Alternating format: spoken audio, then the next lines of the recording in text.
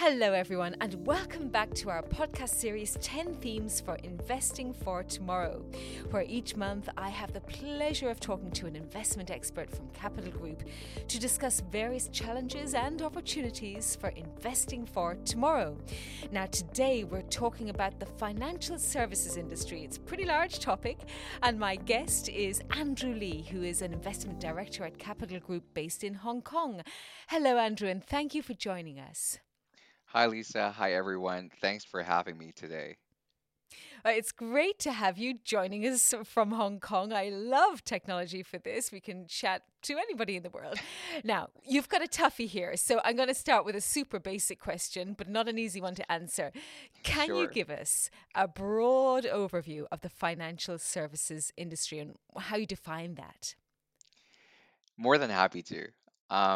So, the financial services industry, in my view, continues to be a very important industry for investors as it encompasses a broad range of businesses that manage money, including banks, insurance, consumer finance, and other diversified financial companies.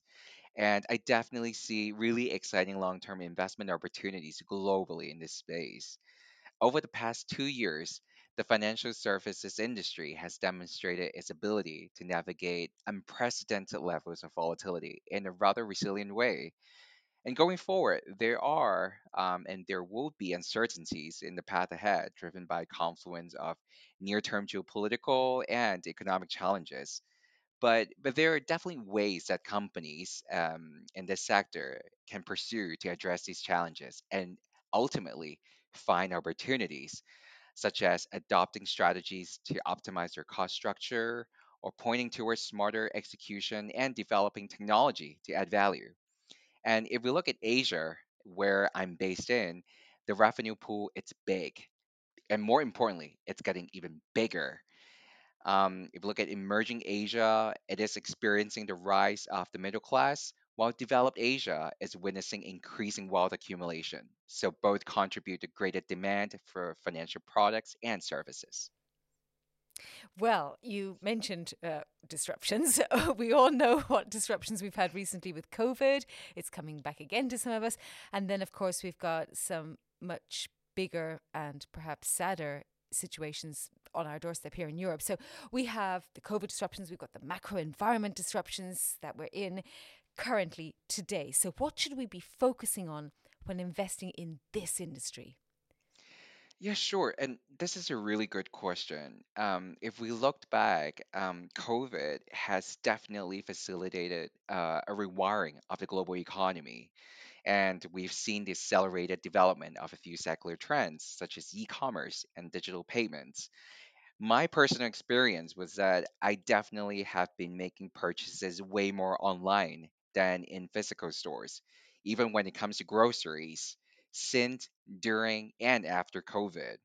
And I would quite confidently say that it's most probably not just the case for myself, but also for a lot of people out there too. But at the same time, considering the macro environments that we're in today and the market volatility that we've been experiencing that's expected to stay for at least a bit longer, even within the financial industry, there would be companies that are expected to navigate better, and some would very much likely to navigate worse than the rest of the pack. For instance, if we look at the banks, while the banks have done relatively well since the positive COVID vaccine announcements and the bottoming of interest rates, potential upward pressure on non performing loans can weigh on certain companies within the banking sector. While at the same time, the long term outlook can also be challenging due to the structural headwinds of digital disruption as well as other factors. So ultimately, the point here is that the key to investing is really to focus on the fundamentals of individual companies and to distinguish between the long term winners and losers within this industry. So, stock selection is very important here. So, given everything you've just said, where are you seeing opportunities given our current market environment? Well, there is a combination of secular growth and disruptive trends impacting the industry. So, looking beyond banks for a moment, there are actually a number of non bank areas where we see some really interesting market dynamics and companies that are positioned to benefit. And one of those areas is exchanges. And just to say, for anyone who doesn't know exactly what an exchange is, they can become very complex, but effectively it's just a marketplace where stocks, bonds, commodities, or other things are actually traded. That's exactly correct. And the global exchange industry has actually undergone a major transformation over the past 20 years. Um, really wanted to highlight that. Some exchanges went from being public utilities to publicly traded commercial enterprises. Trading shifted from really crowded pits on exchange floors to high speed online networks. And at the same time, we also saw several rounds of consolidation swept the industry. And then one more thing to highlight is that there has also been a data boom from algo and quant trading. And at the same time, the investing class has grown around the world, and exchanges have seen rising trading volume from both retail and institutional investors. So let's just dig in a little bit on exchanges. For exchanges, what are the growth drivers? Sure. You mentioned earlier on, Lisa, trading, right? So, trading is one of the growth drivers. Trading is actually a high margin business with earnings before interest and tax margins averaging around 60% for the industry. Within that, futures are the largest and most attractive asset class, while cash equities are mature with stable pricing. Most importantly, for an investor, these high margins require really low level of capital and yield healthy amounts of free cash flow. But exchanges are not just only about trading venues. They are also market infrastructure providers, also known as MIP, that provide really mission critical services across the trading life cycle to buy side, such as asset managers, and sell side, such as investment banks. So, what we're talking here is that the second growth driver is services.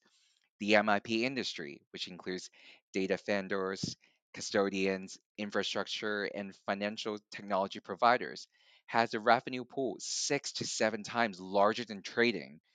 There's been really strong organic growth fueled by the demand for data, automation, and outsourcing. And exchanges have been leveraging their dominant position in trading to expand to adjacent MIP industries. So, again, just to very quickly recap, the growth drivers are trading and, more importantly, services. And I'm just going to focus in a little bit on the M&A activities in this space. Where are the opportunities there? Sure. And once again, really good question. Um, Exchanges are actually extremely well positioned to do M&A given their strong balance sheet, high free cash flow conversion rate, and a monopoly position in their trading businesses. And in fact, all of the major exchange companies are the results of multiple mergers. But I think the more important message here is that exchanges actually sit at the confluence of powerful secular trends, which include the growth of financial markets, of derivatives, and above all, of data, which means exchanges are evolving from quite cyclical to more stable growth businesses, and in few cases, even counter cyclical. And M&A that creates synergy can further capitalize on this positive trend. A really good company example to illustrate this point is London Stock Exchange Group.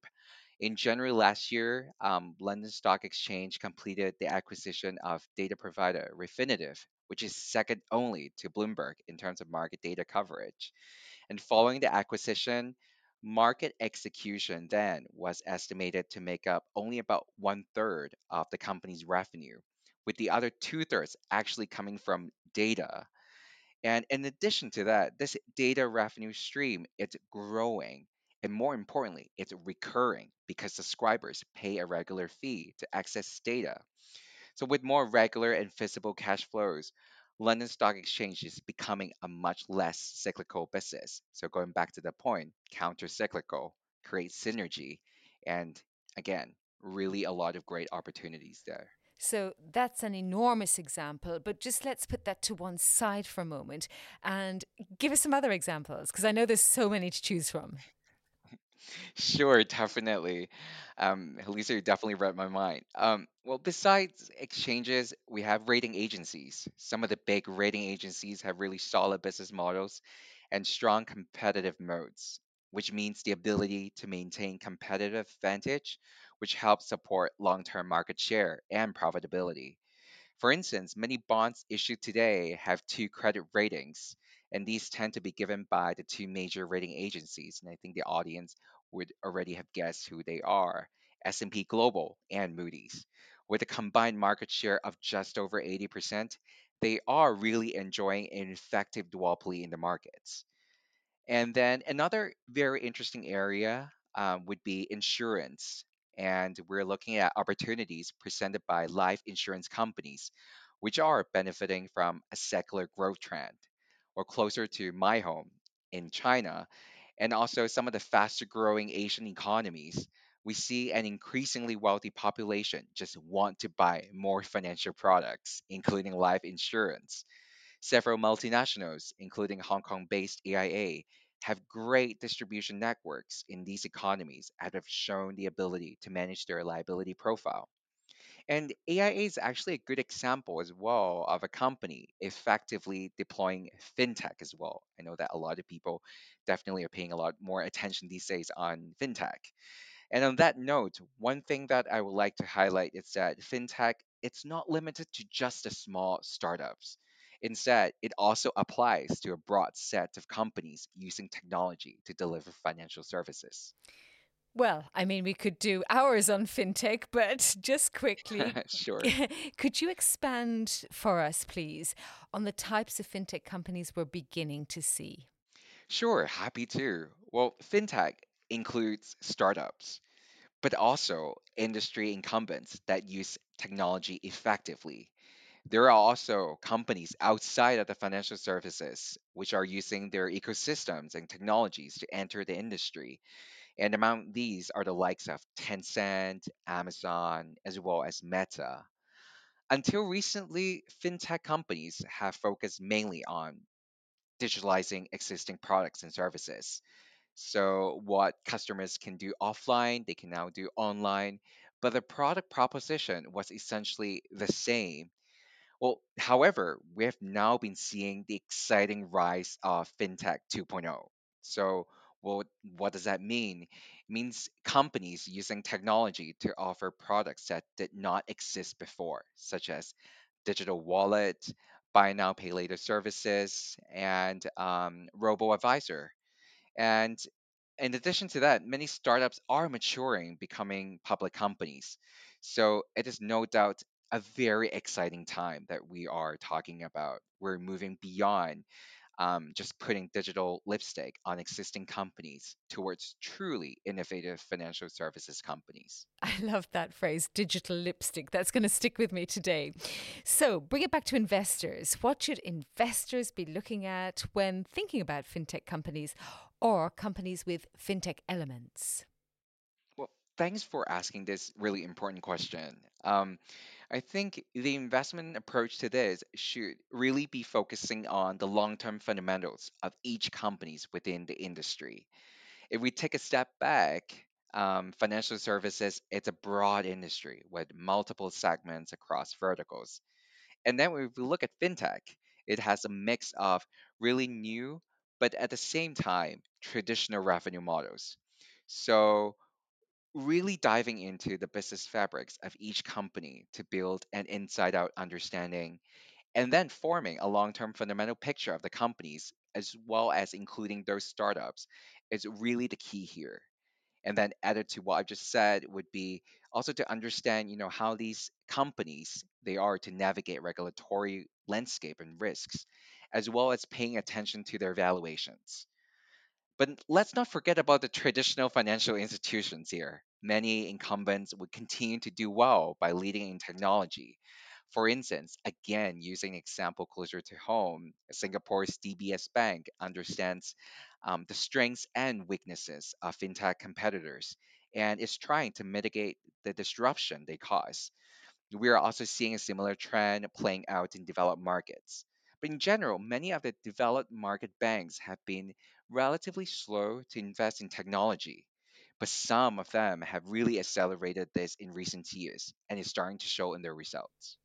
So we've spoken about so much today, and I knew that was going to be the case because it's a really dense topic. But final question, not an easy one. I'm going to ask you to give us a short summary, some quick takeaways of everything that you've covered with us today. Definitely more than happy to, Lisa.